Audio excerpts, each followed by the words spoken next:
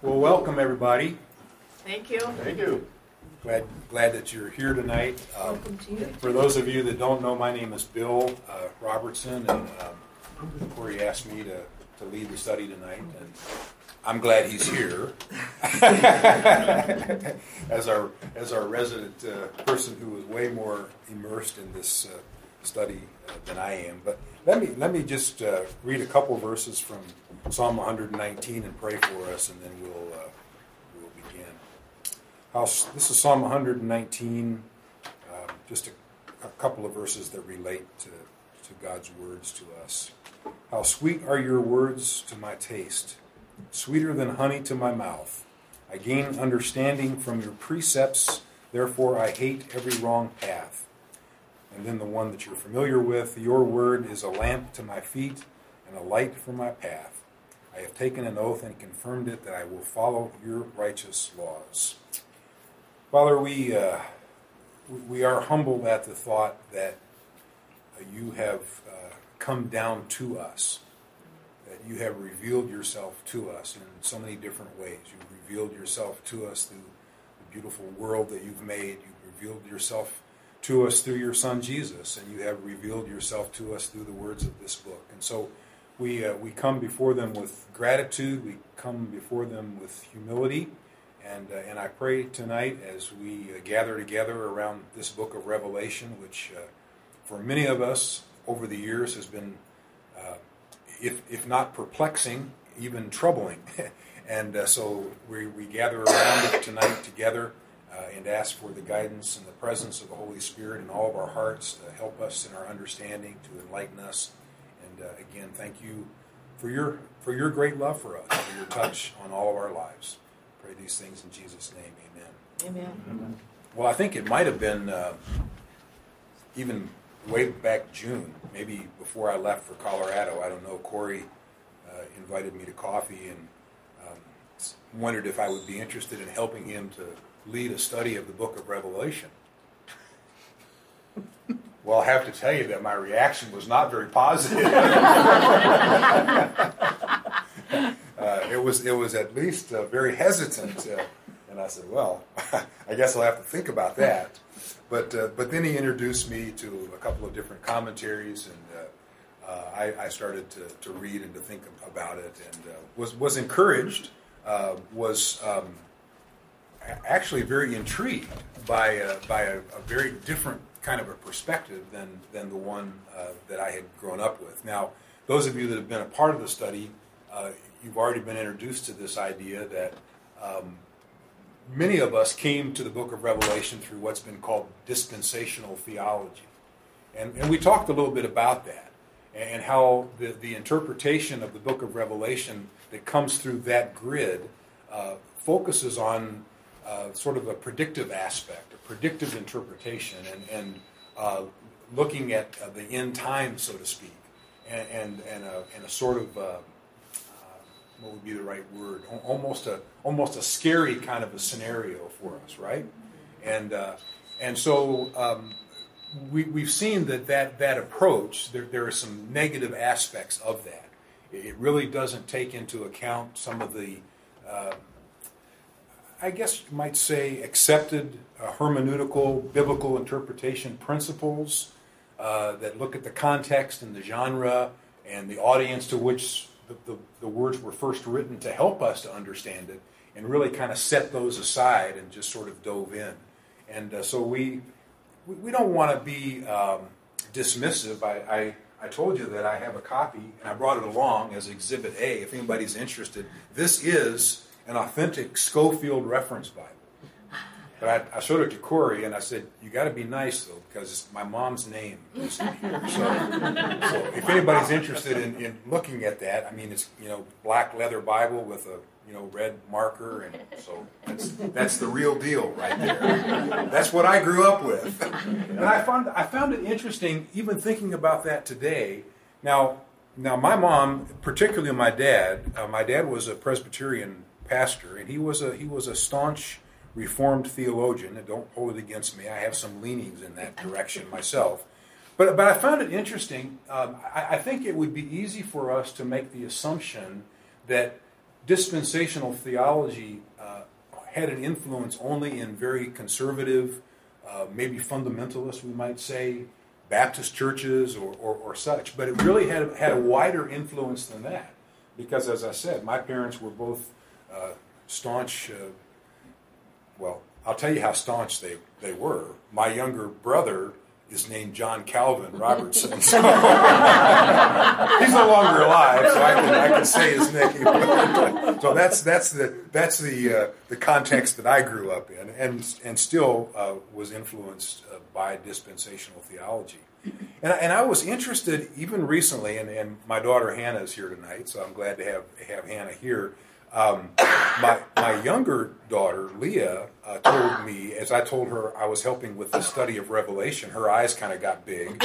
And she remembered in a youth group in a church that I was in, and it was like, I didn't know that they were teaching you that. She was in a youth group, and I think it was in Estes Park, Colorado. It would have been at a Baptist General Conference church, and they did the Left Behind, and she just remembers just being terribly frightened by that viewpoint on Revelation. So anyway, that's even more current than me. So at any rate, that's sort of I think it's important for us to be reminded of that as we look into this again tonight, especially for those of you that maybe are kind of new to the study, to recognize that we are coming at Revelation from a quite a bit of different perspective. I would say maybe even a 180-degree different perspective than that dispensational theology.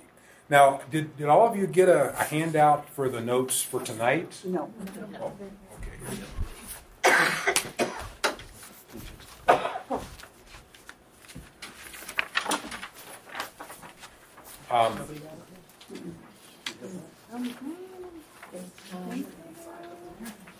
I think what we'll do is just say a few more things. Just in review, and then Corey has a part of a video that's introductory in nature that is very helpful, and we'll look at that. Also want to just point your attention to the map up here. I don't know if you noticed that when you came in, but as we get to the part of our gathering tonight where we're going to look at the messages to the 7 churches, I don't know about you, I love maps, and I find it very interesting to look at this is a modern day map of Turkey to show where these cities actually are. I mean, you could go to those cities today if you wanted to travel to Turkey. Now, I don't know why you want to travel to Turkey, but maybe somebody would want to travel to Turkey. Gary would. Yeah. So let's look just for a few moments at this review. I just made a few comments about the influence of dispensational theology, which we've talked quite a lot about that in the first 2 sessions. Many important principles of traditional biblical interpretation were ignored. Revelation was treated differently than most other books of the Bible, sort of ignoring genre and context and just diving right into some assumptions that were being made and interpreting the book through those assumptions rather than in a more traditional way. I think we also talked about a misunderstanding of the word apocalypse. I think if we think of the word apocalypse in the normal way that we use that word, we think of something catastrophic and some big event happening.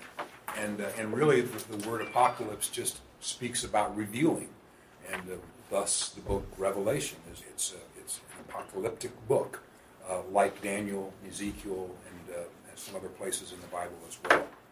Also, and I think Corey gave you some of these, important for us to keep in front of us, and I'm certain that, and I don't know whether it'll happen tonight, at some point we're going to get into some conversation more about these characteristics of Babylon, or characteristics of empire.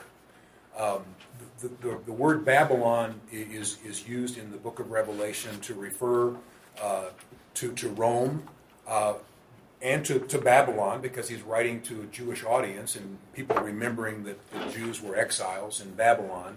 But it's more than that. And I think it's going to be helpful for us to keep that in our minds as we think about the cultural real-time relevance that the book of Revelation has for us today, as we think about empire, even as it relates to our own country, and to be open to the possibility that, it's okay to not always think of America as being the good guy, that there may be some characteristics, and again, we'll probably get into that more. But there were 7 in a handout that Corey gave us, I think, last week, and this is from Scott McKnight's book called Revelation for the rest of us. Characteristics of Babylon: anti-God, opulent, murderous, concerned with image, militaristic, economically exploitative, and arrogant. And those were thoughtful insights, I felt, to and those will come out for us as we get ourselves into the text and see those characteristics that the churches that were being addressed were living under in many respects. So again, the importance of understanding the characteristics of Babylon. And then I thought it was important, and I think Corey talked a little bit about this last week, but to talk about just in a general way the purpose of the book of Revelation. I think it was Gorman, I'm not sure which author it was, Gorman or McKnight, that talked about the book being pastoral. If you think of a pastor being a person that can bring encouragement and comfort to people when they're going through hard times, the Revelation is pastoral in nature. It's also prophetic in nature. Not prophetic in the sense of talking about predicting the future, but prophetic in offering words of challenge and even exhortation to people, and more in the sense of forthtelling rather than in the sense of foretelling. And then it's also theopolitical. Now, I had to think a little bit about theopolitical. Theo obviously has to do with God, politics, and maybe it's to think about having our politics be subservient to God rather than vice versa. Would that be a good way of thinking about how Revelation is theopolitical in nature? So that's important as well. Now, and then there's a quote there that comes directly out of the main book that we've been looking at to help us in our understanding of Revelation. The purpose of the book of Revelation is to persuade its hearers and readers, both ancient and contemporary, to remain faithful to God in spite of past, present, and possible future suffering. It's a helpful statement for us to have in front of us, and maybe to refer back to as we continue to read and to think about what Revelation is bringing to us. And then, and this statement also comes from Gorman. The purpose of the Revelation is to move the church toward creating. And I like this statement. I told Corey this today. I don't know if he grabbed onto it as much as I did, but many cultures of life as alternatives to the empire's culture of death. We as Americans are all about mega, right? We're all about bigger and better. And so there's something that caught my attention about mini, small, which is what we can be. We here at Wake Park can be a mini culture of life in the midst of, in many ways, being surrounded by a culture of death. And it's not that we look at that culture and shake our finger at them and be condemning of whatever we see as a culture of death, but we can be a culture of life, a mini culture of life right in the midst of where we are living. And so I think that's a helpful statement to have in front of us as well. So why don't we look at that little statement, kind of a review of the book. Okay. You guys have seen Bible Project videos before. This is the summary of chapters 1 through 11, and it goes really fast. So if you need to go back, you can just go right on the Bible Project website, and you can watch it as many times as you want.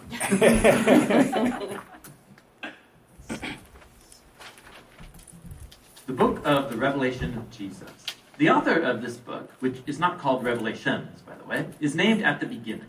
It was written by John, which could refer to the beloved disciple who wrote the Gospel and the letters of John, or it could be a different John, a messianic Jewish prophet who traveled about and taught in the early church. Whichever John it was, he makes clear in the opening paragraph what kind of book he has written. He calls it, first of all, a revelation, or apocalypse. The Greek word is apokalypsis, and it refers to a type of literature very familiar to John's readers from the Hebrew Scriptures and from other popular Jewish texts. Apocalypses recounted a prophet's symbolic dreams and visions that revealed God's heavenly perspective on history and current events so that the present could be viewed in light of history's final outcome. And John says this apocalypse is a prophecy, which means it's a word from God spoken through a prophet to God's people, usually to warn or comfort them in a time of crisis. By calling this book a prophecy, John's saying that it stands in the tradition of the biblical prophets and is bringing their message to a climax. And this apocalyptic prophecy was sent to real people that John knew.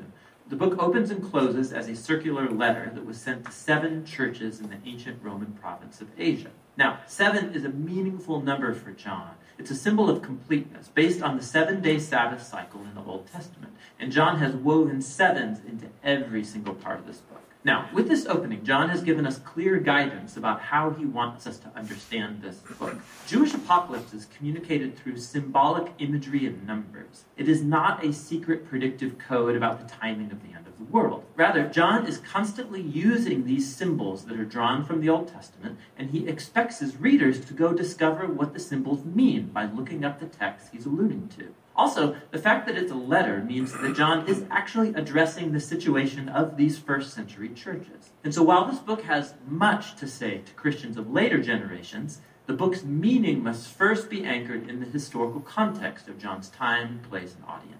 Which brings us into the book's first section, Jesus' message to the 7 churches. John was exiled on the island of Patmos, and he saw a vision of the risen Jesus exalted as King of the world. And he was standing among 7 burning lights. And John's told this is a symbol of the 7 churches in Asia Minor. It's been adapted from the book of the prophet Zechariah. And Jesus starts addressing the specific problems that face each church. Some were apathetic due to wealth and affluence. Others were morally compromised. Their people were still eating ritual meals and sleeping around in pagan temples. But others among the churches remained faithful to Jesus, and they were suffering harassment and even violent persecution. And Jesus warns that things are going to get worse. A tribulation is upon the churches that will force them to choose between compromise or faithfulness. By John's day, the murder of Christians by the Roman Emperor Nero was past, and the persecution of Christians by Emperor Domitian was likely underway. And so the temptation was to deny Jesus, either to avoid persecution or simply to join the spirit of the Roman age. And Jesus calls them to faithfulness so that they can overcome, or literally conquer. And Jesus promises a reward for everyone in these churches who does conquer. Each reward is drawn directly from the book's final vision about the marriage of heaven and earth. And so this opening section, it sets up the main plot tension that will drive the storyline in this book. Will Jesus' people endure? Will they inherit the new world that God has in store? And why is faithfulness to Jesus described as conquering? The rest of the book is John's answer.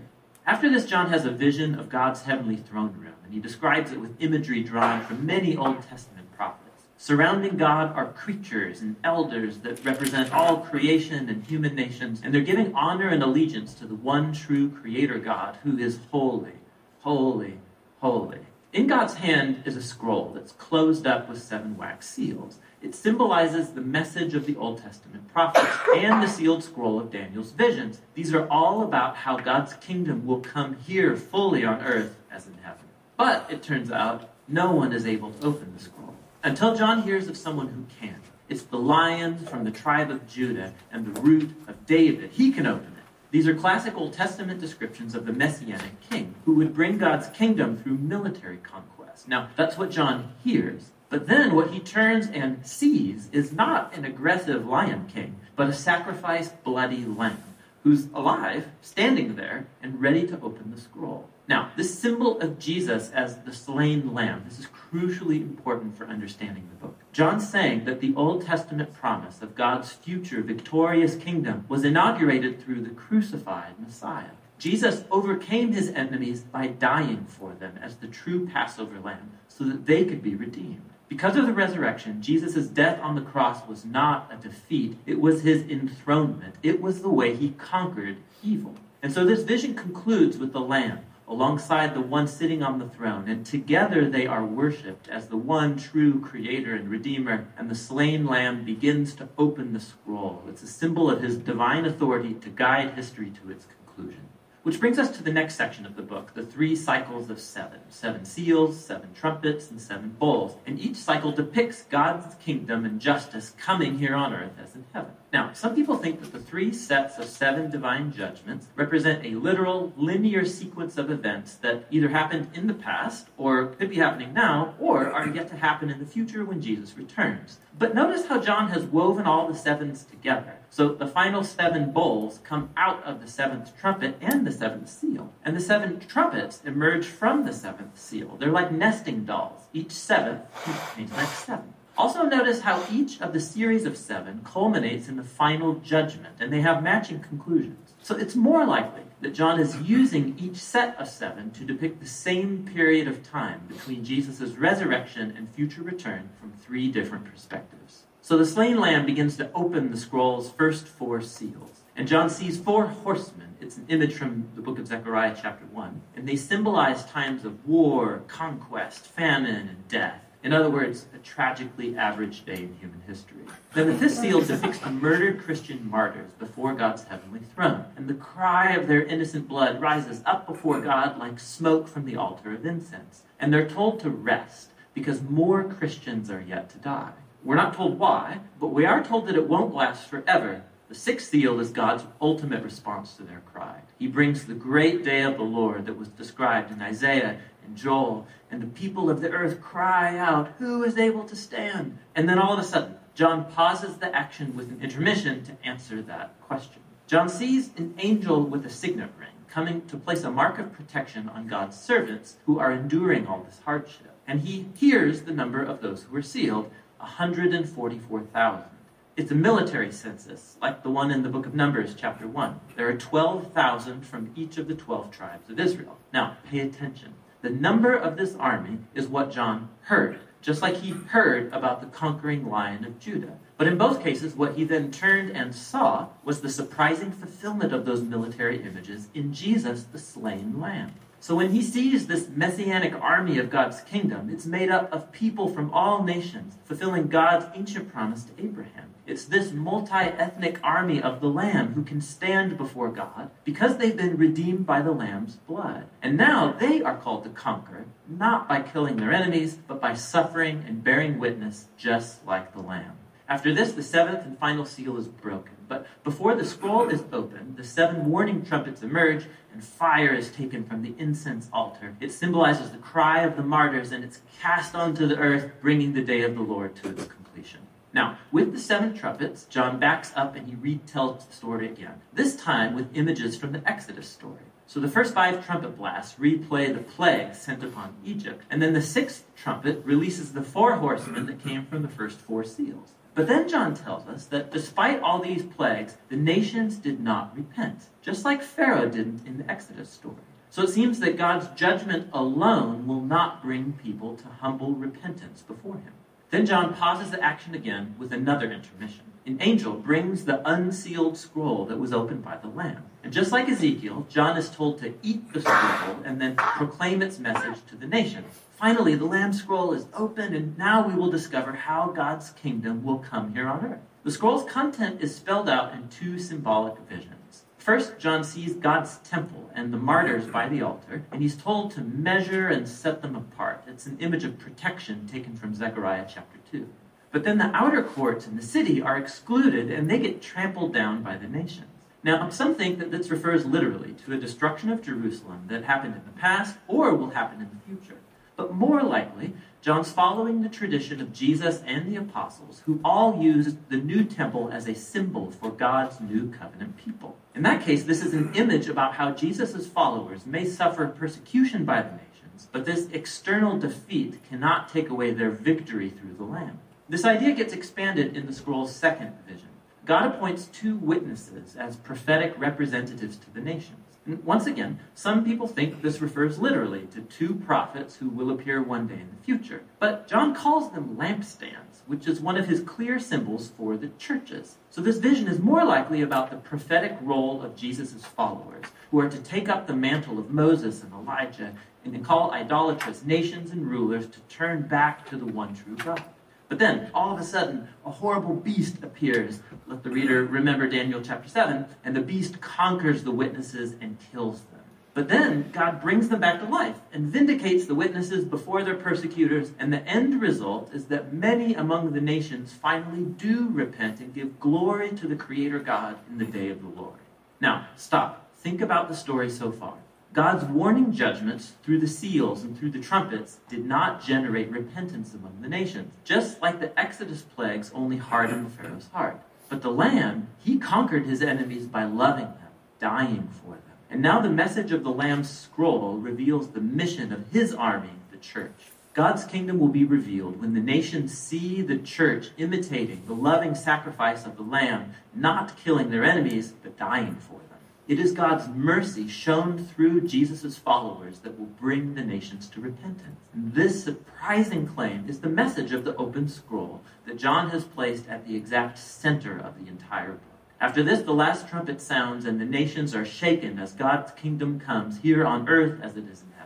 So now we know how the church will bear witness to the nations and inherit the new creation, but who was that terrible beast that waged war on God's people, and how will the whole story turn out? John will tell us in the second half of the book of the Revelation.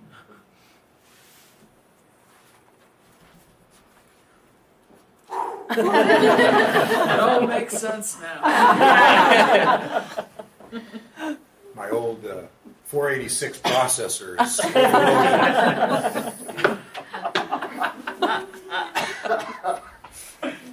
That's good, though. I mean, Yeah. we'll have to hear that again. Yeah. Well, let's. If you have your Bibles, why don't we open them to the Book of Revelation? I know you all have been waiting anxiously for that to happen against all of this background. And let's take a little bit to look at. We're going to look at chapters 1 through 3, and you're going to be involved in an exercise together when we get to the messages to the 7 churches. So let's just take a few minutes looking at some of the highlights of the prologue and the opening vision, which are found obviously beginning in chapter 1. The prologue and the greeting and the doxology we want to look at, and then a couple of things I want to point out in the opening vision. One verse in particular that I think it's important for us to look at. Again, our author looks at verse 3 as sort of an interpretive key to all of the book of Revelation. And verse 3 says, "Blessed is the one who reads the words of this prophecy, and blessed are those who hear it and take to heart what is written in it, because the time is near." So I take that to mean us as well, because we're hearing it. So we are going to be blessed as we hear it and read it. Some of you are reading it, right? Yeah. I've read through it once. I can't wait to get to some of those other parts that are like, wow, I don't even know what to do with all of that. But it'll be interesting to see how that fits together. But we are going to be hearing it and reading it and taking it to heart to see how it applies to us. Then the next part is obviously a greeting. It says right there that who the letter is to the 7 churches in the province of Asia. He gives a standard greeting to them, which we see in many of the epistles, Paul's epistles, where he greets the churches. And then he goes on, and there's a beautiful doxology there in verse 7. "Look, he is coming with the clouds, and every eye will see him, even those who pierced him, and all the peoples of the earth will mourn because of him. So shall it be. Amen. I am the Alpha and the Omega, says the Lord God, who is and who was and who is to come, and the Almighty." And so that again is the prologue, the greeting, the doxology. The first vision then. I also wanted to point out, we've talked a lot about, and this is one example of that. We've talked a lot about how dispensational theology sort of forces an interpretation on it.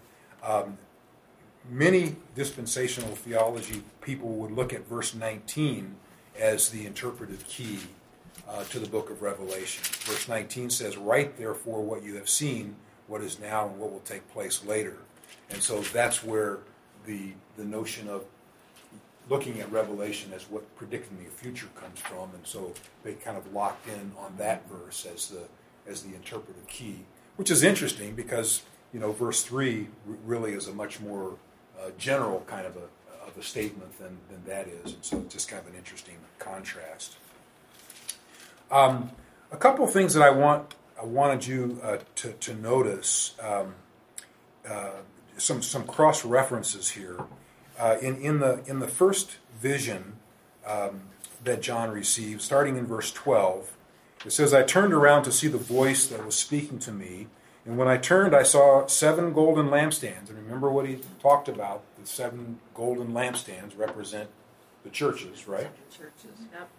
And among the lampstands was someone like a son of man. So you're seeing this vision of someone among the churches, dressed in a robe reaching down to his feet and with a golden sash around his chest. His head and hair were white like wool, as white as snow, and his eyes were like blazing fire. His feet were like bronze glowing in a furnace, and his voice was like the sound of rushing waters. In his right hand he held 7 stars, and out of his mouth came a sharp, double-edged sword. His face is like the sun shining in all its brilliance. Now, I wanted you a couple of cross references here. If you would flip over into the book of Daniel, chapter 7, and would someone, when they find that, read verses 9 through 14 with that vision of Jesus that John is talking about that we just read, having that in your mind as you hear these words from Daniel 7, 9 through 14.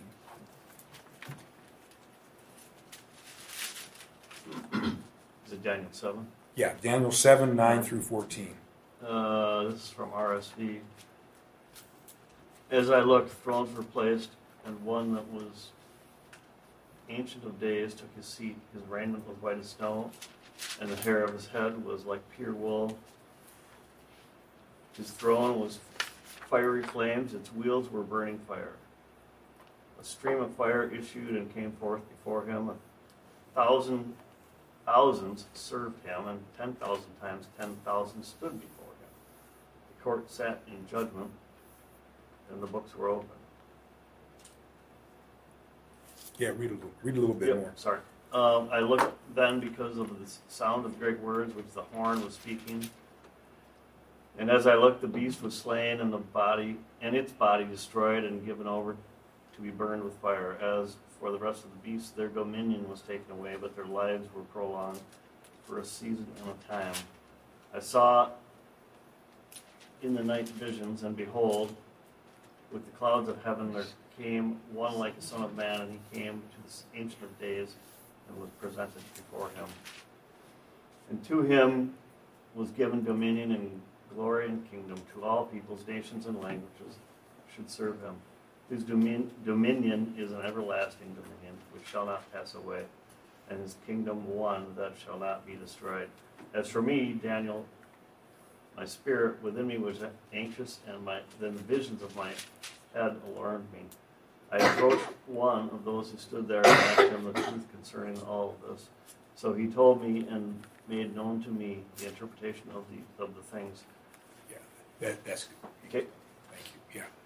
Yeah. So very interesting, right? To see the clear parallel, even though it isn't an exact quotation from the book of Daniel. John is clearly referring to that and connecting the vision of Jesus that he is sharing with what was revealed in the Old Testament, which really helps us to see the continuity of Scripture and the flow of that. And then another image that I've found very striking in verse 16, this is back in Revelation. In Revelation 1:16, it says, "In his right hand he held 7 stars, and out of his mouth came a sharp, double-edged sword." Now, anyone call to mind a New Testament cross-reference to that? Hebrews 4. Hebrews 4. There we go. Hebrews 4. Thank you. You get to read that. You got that? Hebrews 4, I think it's, 4:12. Yeah.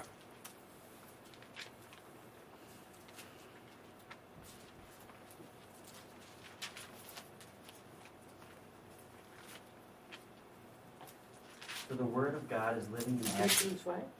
Hebrews 4:12. I'm sorry. Hebrews 4:12. Thank you. Go ahead.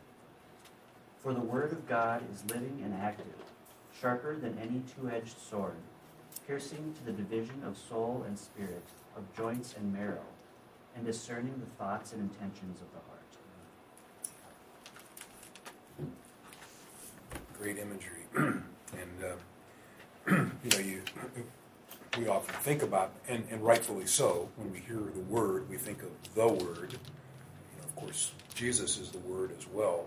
But certainly we've heard testimony recently about the power of the word being sharp to speak directly into our hearts, right? I certainly have experienced that. I wish I could experience it more, but there are times when, the word just is like that. I mean, it just it cuts us open. it exposes us. Light is both a revealer, but it also exposes things as well, right? It brings to light things that are hidden, and that's what is being spoken of as we think about who and what Jesus is to the church, to us. So I think any other thoughts, questions about the opening part of the book of Revelation, the prologue, the greeting, the doxology, and that opening vision? Anything you want to add, Corey, to the conversation? Any questions anybody has? Wow. Okay. All right. Well, let's move on then, and let's see. I haven't even looked at my notes here. Oh, yeah. I'm glad I did. So, and this is again from Gorman. If you look on the back page of the notes, there we just talked about the presence of the Lord Jesus among the church being signified. The lampstands are the churches. Jesus is among the churches. But verse 3, again, being the key, the interpretive key to Revelation, helps us to think about the pastoral prophetic function announced that was announced there in verse 3. And Gorman talks about the presence of Jesus to the churches being a source of security, hope, and discipleship. So I thought were three very helpful categories. We're going to see as we look at the messages to the churches how those three roles, functions, Jesus doing that for the churches, those are going to come out to us. Because Jesus is a source of security to us, right? Jesus is certainly a source of hope for us. And the notion of discipleship, of training, of us being apprentices of Jesus. Certainly that we'll find that to be present in these messages to the churches as well. So I'm going to help us engage in an exercise together. Groupthink, is that kind of a thing we can call this? What I want you to do is I want you to number off by 7 and remember what number you are. And then you're going to gather with those other numbers and you're going to be the church in that place. All right? Oh. So number off to 7. 1, 2, 3, 4, 5. Because one of the things that Corey reminded me about today is that it's important for us to have some historical and geographical context to these churches. And I didn't bring much of that to light. But I want just to say to all of you a couple things about that, and Corey might fill in a little bit. I referenced this just so you know that these places do exist. This is Turkey. This is sort of the west coast of Turkey, and you can see the places that are on the coast that were ports. And I actually had a class in seminary. It was a New Testament class. I don't even remember what the title of it was, but the professor had just returned and came back with a whole bunch of slides. And so they're real places, real people in real time that experience this, and I think it's important for us to remember that. But here's a couple of facts about your churches. Ephesus probably had a population of around 200 to 250,000 people. Now, you were just a little tiny house church among that vast number of people. It was a major port city. It was home to the provincial governor, and also the major temple that was devoted to the goddess Artemis and to the emperor. It was one of the 7 wonders of the world. You had all of that right in your backyard, living with that. All right? Where is Smyrna? Smyrna, you had a population of 75 to 100,000 people. It was a port city. You can see where Smyrna is right there. Famous for its beauty and its long-standing loyalty to Rome. It had a thriving imperial cult. An imperial cult meant that they worshipped the emperor. So, Polycarp was killed. What's that? Bad joke. I said, "Long live the king." Oh, we have an accommodationist in the church. Well, we have to have a discussion. Okay. Polycarp was killed in your city some years later, so because of his faithfulness to Jesus. So, okay. Pergamum, you had a population of 120 to 180,000. You also had an imposing Acropolis in your city, whereas Pergamos, I guess it is in modern day language. There was a huge altar to Zeus there in Pergamum, and a towering temple of the imperial cult there as well. Thyatira, we don't know for sure what the population was, at least it wasn't revealed in the book that I was reading. It was a city known for its trade guilds, probably union people, blue collar town. Sardis, again, not sure what the population was. An imposing, rugged Acropolis. I don't know. I mean, it must have been up on a hillside there, I suppose. Where is Sardis there? Yeah, it wasn't right on the coast, but. It was invaded twice by a sneak attack, so it sort of it had been humiliated. Philadelphia, I always think it's interesting that one of the churches was Philadelphia, because we have Philadelphia. Don't know the population. It was a city of great Greek culture and deep devotion to Rome. Laodicea was a prosperous and self-sufficient city. Corey, anything to add in terms of the historical context of these cities that you saw today? Or Only when you talked about trade guilds. Yeah. One of the things about trade guilds is that a lot of times, in order to work in one of those trades, whether it's like a blacksmith or dyeing fabric or making fabric or whatever, just about any kind of labor like that, you had to have membership in one of these trade guilds, and part of membership in the trade guilds was very much tied up with the imperial cult. So a lot of times the initiation into them, and then like the ongoing membership in them was basically religious ceremonies in honor of the emperor or in honor of deities and things like that. So to be a member of one of those trade guilds, you essentially had to be a part of the imperial cult. That's all. Okay, very good. All right, we'll take a few minutes, find the address to your church. Are you ready? Yeah. All right. Well, let's bring ourselves back together. Stay together as your little church group. And then, did they hear that out there? Nope. Come on in, you Laodiceans, you Philadelphians. We're the Philadelphia. Oh, the Smurfs. Either enter or go back down in the Hades. Whatever you choose. They're kind of lukewarm. Yeah. They're kind of lukewarm. Have a cookie.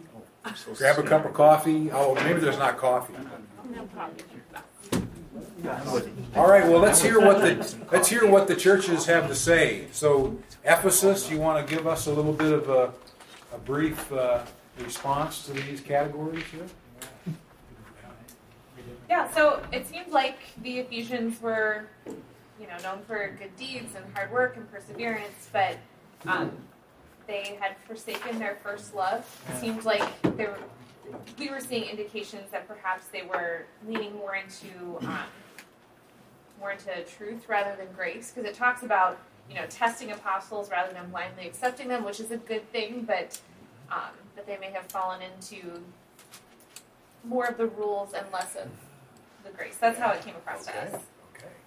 So their exhortation was to remember how far they'd fallen, and then repent and do the things that they did at first. And if they did, they would have the right to eat from the tree of life. Okay. Very good. Okay. All right. How about the Smyrnites? Okay. Do you want all it? Just a general? Well, just you can skip the first and the last one, but what's the description of Christ? What's the the description of Christ? He was the first and the last, and died and came to life. So it talks. So that shows his deity and his everlastingness, but also his humanity and the resurrection. The commendation was, yet you are rich. So there it says, I know your afflictions and your poverty, yet you are rich. So they're doing something right. They're rich in spirit, even though they're in a difficult situation. Okay. Condemnation, they're about to suffer. They could be put in prison. They're persecuted by not only the people that are loyal to the emperor, but also there's Jews that are living there that are probably Jews by blood, but not, and they're persecuting them specifically too. Double trouble. Yeah, slandering them, that sort of thing. So they're kind of getting it from all sides.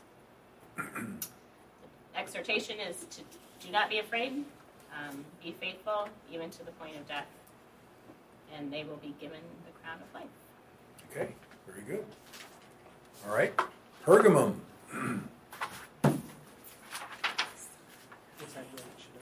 Yes, you could. All right. Just turn it over to you.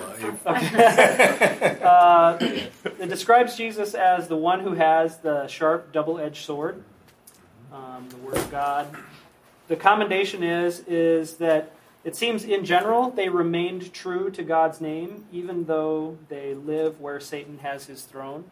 And they noticed, we noticed that in the description of Pergamum, it had the altar to Zeus, and it was had a big temple of the imperial cult. And so the throne of Satan could be either one or both of those, right? So even though you're in the heart of this, you remain true. But there actually were some within the church who held to the teaching of Balaam and to the teaching of the Nicolaitans. And it describes specifically that they ate food sacrificed to idols and sexual immorality. And I think eating food sacrificed to idols is, I think, kind of a symbol of accommodation to the spirit there. And of course, sexual immorality, we know what that is. And then the teaching of the Nicolaitans, and I actually have done some reading on this, and nobody really knows what that is. Okay. But they surmise that it has something to do with lawlessness or amorality, that kind of thing. And so the challenge was to repent of these things or else Jesus is going to fight against those in the church who are unfaithful. And so what we were kind of wondering was, even though he says that the church in general is faithful, there are those within the church who hold to these false teachings and false actions. And it seems like maybe what he's saying is, hey, you're not on top of this, that you're tolerating these things happening within the church. And so what does it mean to repent then? Probably to stop tolerating it within the church.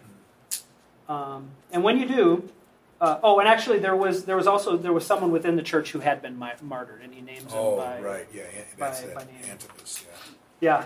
And if you remain faithful, if you repent and remain faithful, you will get hidden manna, which was supernatural sustenance or supernatural food.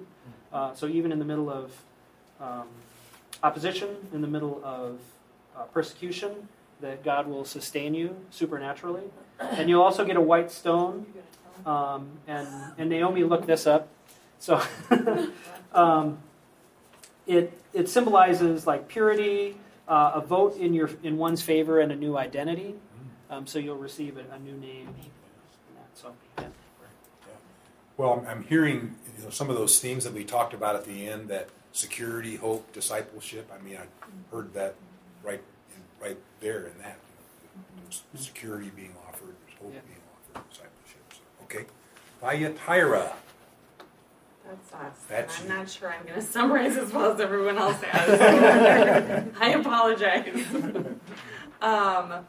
Our description of Christ was eyes are like blazing fire, feet are like burnished bronze.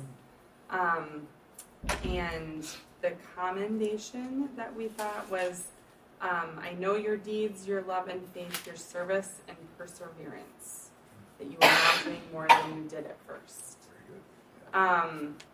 The condemnation is very harsh.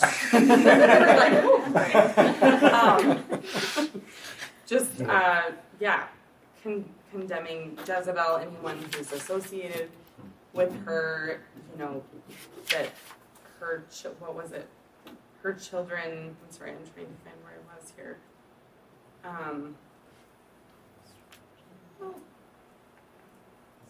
That she'll be cast on a bed of suffering. Those that were committing adultery with her will also suffer intensely.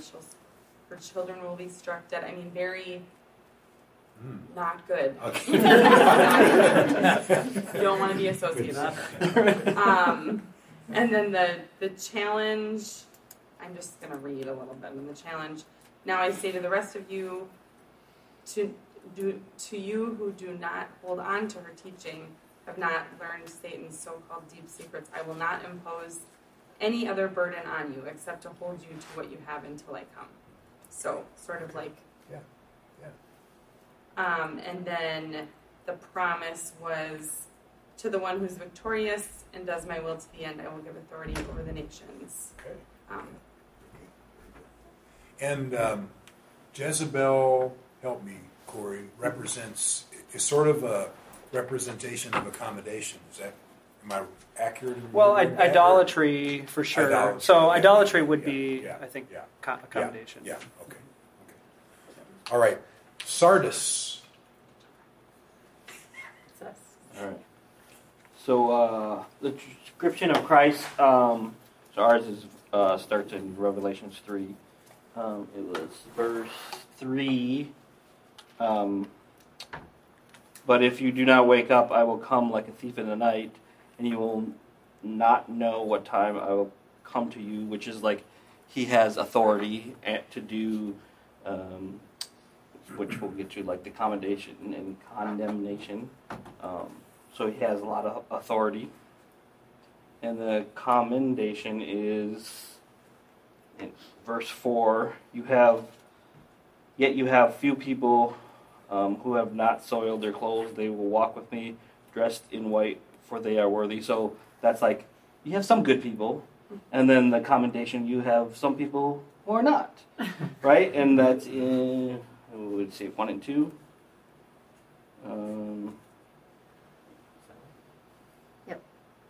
because he was telling him to wake up, strength, Yeah, wake up, strengthen what remains. The things that remain. Yeah, the things that remain, because it's about to, you're about to die or found your deeds unfinished. So they're partially good, but you're they're kind of on their way. We talked about how they were kind of secretly attacked twice, and so they were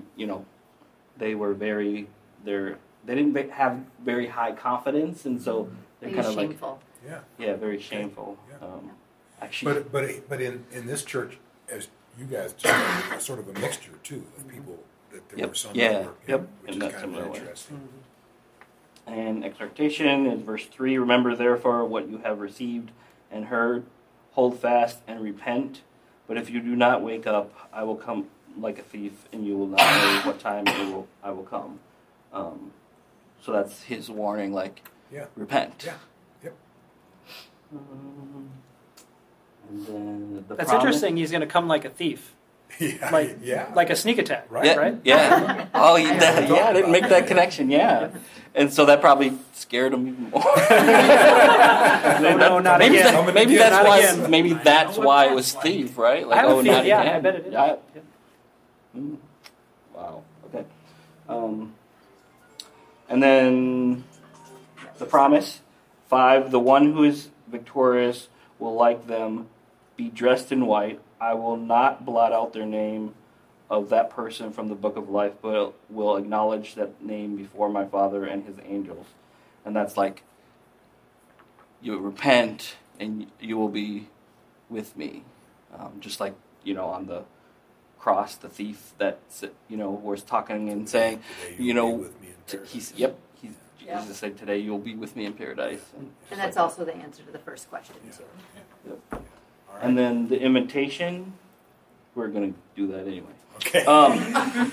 Because it's good. So whoever has, it's whoever has ears, let them hear what the Spirit says to the churches. So we hear that a lot in the Bible.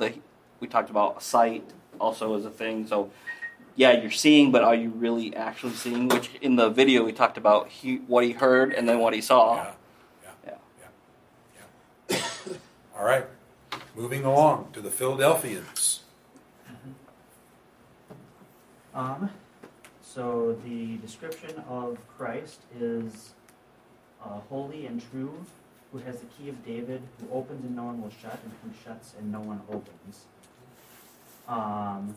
The commendation is, I know you have little power, yet you have kept my word and have not denied my name. There actually isn't a condemnation to the church itself. Although he does address or brings up the synagogue of Satan, as he calls it, people who call themselves Jews but aren't, and promises that these people will see that Jesus has loved the church in Philadelphia. The exhortation is just to hold fast to what they have. And the promise is that they will be made a pillar in the temple of God and will never go out of it. And the name of God and the name of the city of God will be written on them. So kind of some of the context as I was putting things together, it sounds like they're maybe being excluded from worship at the temples by the Jews, and so the promise the calling out that Jesus can open and close and no one can undo, and that they'll be allowed into and made a part of God's temple, is that although they're being excluded from worship now, God will admit them to worship forever. Good. Cool. Yeah. All right. And last but not least, the Laodiceans. So what they described about Jesus as a faithful, true witness, source or ruler of God's creation. It's kind of a description of him. For commendation, it's shady at best. It's like I know your deeds, and then it goes really downhill from there. Is that good or not? You've done some stuff. And so then it goes into being lukewarm, and then he's going to spit him out, and And then what they say about themselves is that I am rich and I have acquired wealth and do not need a thing. But then he's saying that they actually are wretched and pitiful and poor and blind and naked. So not real good news for them. Yeah. But then the exhortation is, verses 18 and 19. It says, it's counseling them to buy gold refined by fire so that they can become rich and, be purified with the white clothes. And so they're basically, their nakedness can be covered, and they can actually see. And then that God rebukes those that he loves and disciplines those that he loves. And so that's kind of the exhortation or warning. And then, kind of the good news or whatever is basically that he's there standing at the door knocking, and, if anyone hears his voice and opens the door, that he'll come in and eat with them and be with them. And so... So they can turn back from their right. There ways. is hope in the midst of this church that doesn't have a lot of good. Yeah. All right. Thank you. On that note of lukewarm, and this is directly from our book here. Lukewarmness is not an ancient metaphor for indifference, which I always thought that it was a metaphor for indifference. It's more referring to their self-sufficiency.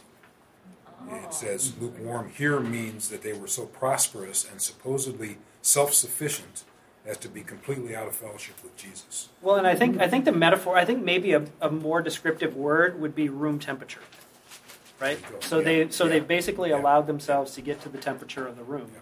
They live in a rich city, and so now they're buying into that idol of prosperity because they basically have accommodated to the temperature of the city. I wish we had more time, and we are getting toward the 8 o'clock hour here, because I think it would be good to hear from you. You've looked at this and heard a lot of this, but to kind of bring it to where we are, and even to think specifically about this church, the church that you're a part of. Jerry, you're part of Open Door. Hannah, I always forget.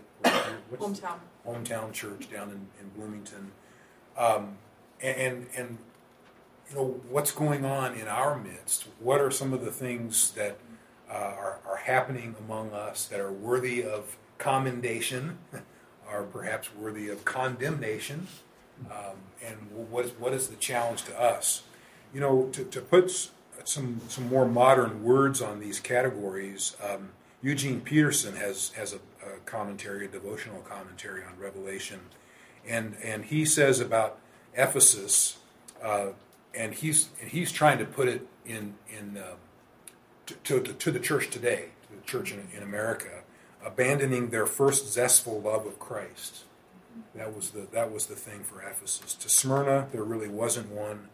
Pergamum was indifference to heresy. Thyatira was tolerance of immorality. Sardis is apathy. Philadelphia, there really wasn't one. Laodicea, substitution of material riches for life in the spirit. So again, a little bit more current kind of words, I guess you might say. But anybody really? Do you have any thoughts as you think about? And you don't have to make it as specific as to Wade Park. It'd be great if you did, if you've been here a long time, and maybe even more in general about, the church in America. What do you think you see is pertinent to the church in America today? What Corey said about the room temperature feeling, about kind of trying really hard to blend in.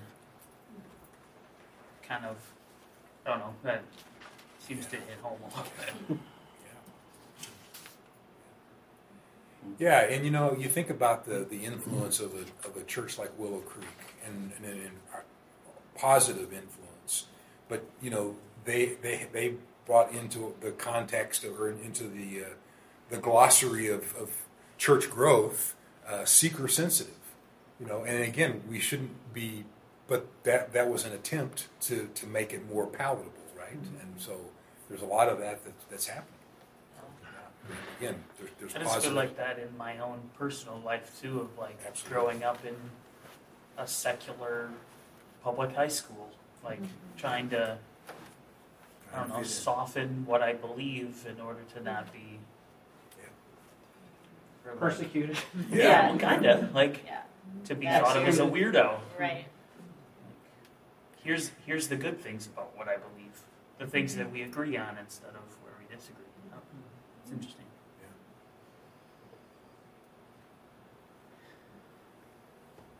I think that there are churches out there that have drifted away from Scripture, that they're trying to accommodate everyone and not sticking to what we believe to be true.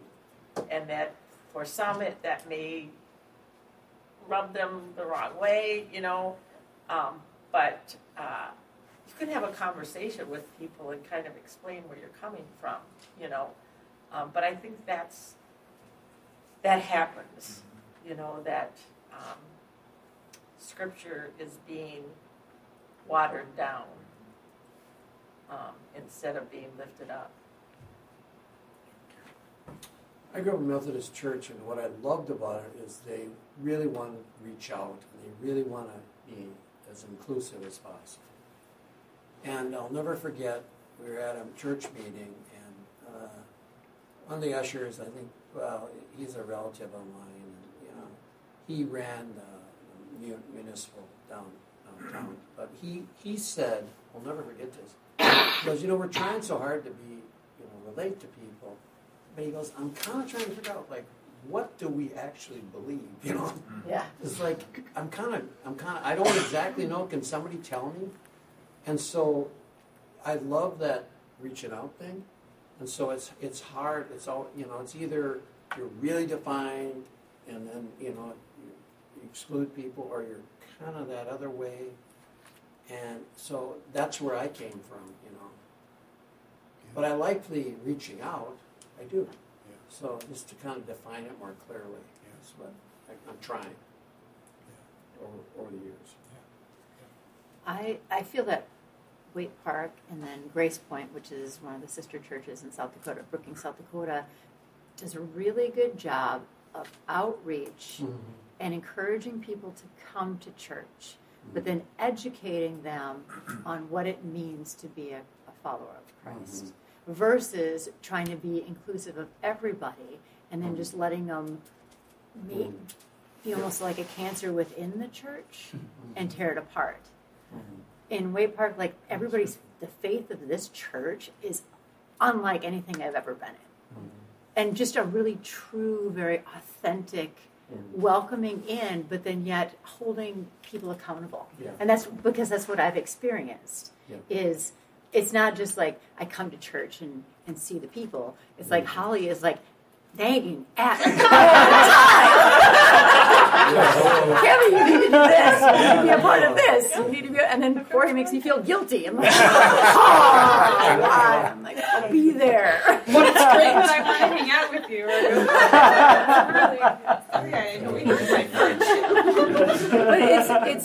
but that's part of it. Is that it's enough of guilt that I don't feel shamed because of what I do, but I feel like I'm responsible because it's also my responsibility as a Christ follower, as a Christian. So it's not enough to make me feel bad about myself or to shame me like my old family church was. It was all gloom and doom. You're going to hell, so so forget it. What does it matter anyway? It's more like no. There's this other part of it that you were kind of taught, but not really in the way that Pastor Corey teaches us. It's like, there's this part, you did this, or you have did this, or you are doing this, but at the same time, there's growth that's happening. And it might be just little bits, little sprouts, but it's where you do something that isn't quite right, and you're like, yeah, that doesn't feel right anymore. Where before you just did it because you wanted to fit in or whatever. So, I don't know. Yeah. I agree. Hats off to this church and what you guys are doing. Yeah. It might seem like you're growing slowly, but the impact that you're making is great. Especially for those of us that have joined maybe in the last year, 2, 3, 4, 5 years. It's impactful. It might be slow, but again, your reach is big. Yeah. So love and tolerance are pretty hard things, especially when the word "and" is there instead of the word "or." Yeah. Yep. So, and I guess what I'm driving at is to piggyback on Gary and Cammie. It's tolerance. So what is tolerance? And this is going to be an open-ended question. I'll just leave it hanging. But what do we believe? What do I believe? If I don't believe the same thing Holly believes, can I tolerate her? Sorry, Holly. You were just sitting right there. I know. I was just looking. Easy targets. But, if I don't believe certain politics that are going on, which, I don't, and everybody doesn't. Not everybody believes everything about all the politics going on. So, but can we still show love and respect and tolerate, tolerate, what is that? How far does that, go? So that's political. That's the open-ended question. So I'm gonna leave that hanging. But as far as the Bible Project video, which is great, I wanted to point out one thing I just wrote down about it is they use the word faith in terms of our faith and faithfulness to God a lot in the video, early on in the video. And I don't know if I got this exactly right, but it wasn't until nearly the end where they mentioned repentance in chapter 9, or excuse me, chapter 9, 2021. That's what I wrote down.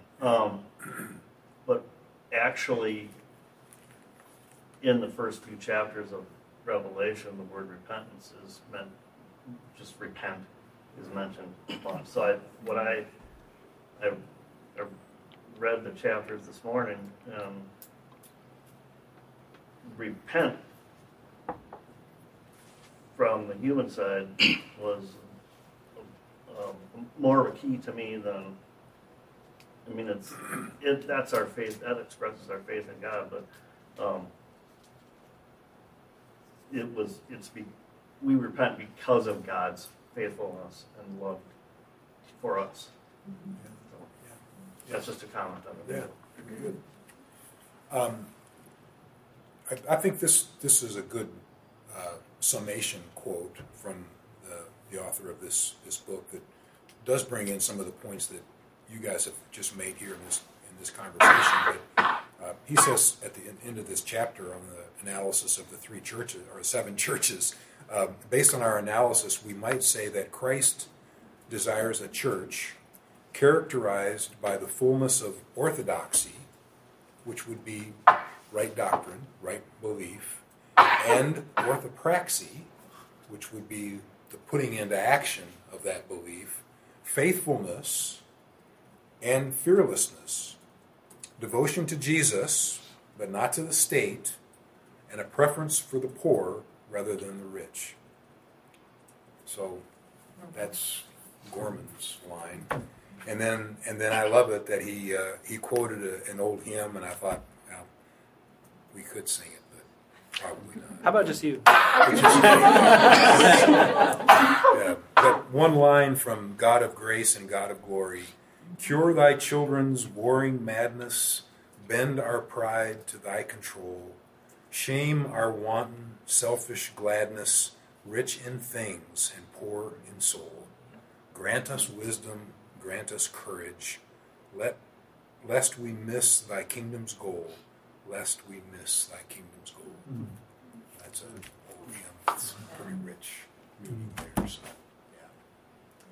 Well, Lord, help us as we go out tonight to be encouraged as we are reminded of the security and the hope and the leading that Jesus brings to us at every moment of our lives.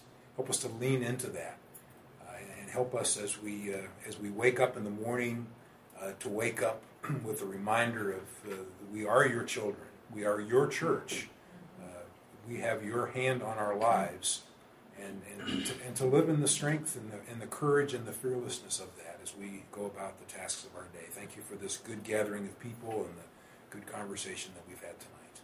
In Jesus' name, amen. Amen. All right, thanks, Bill.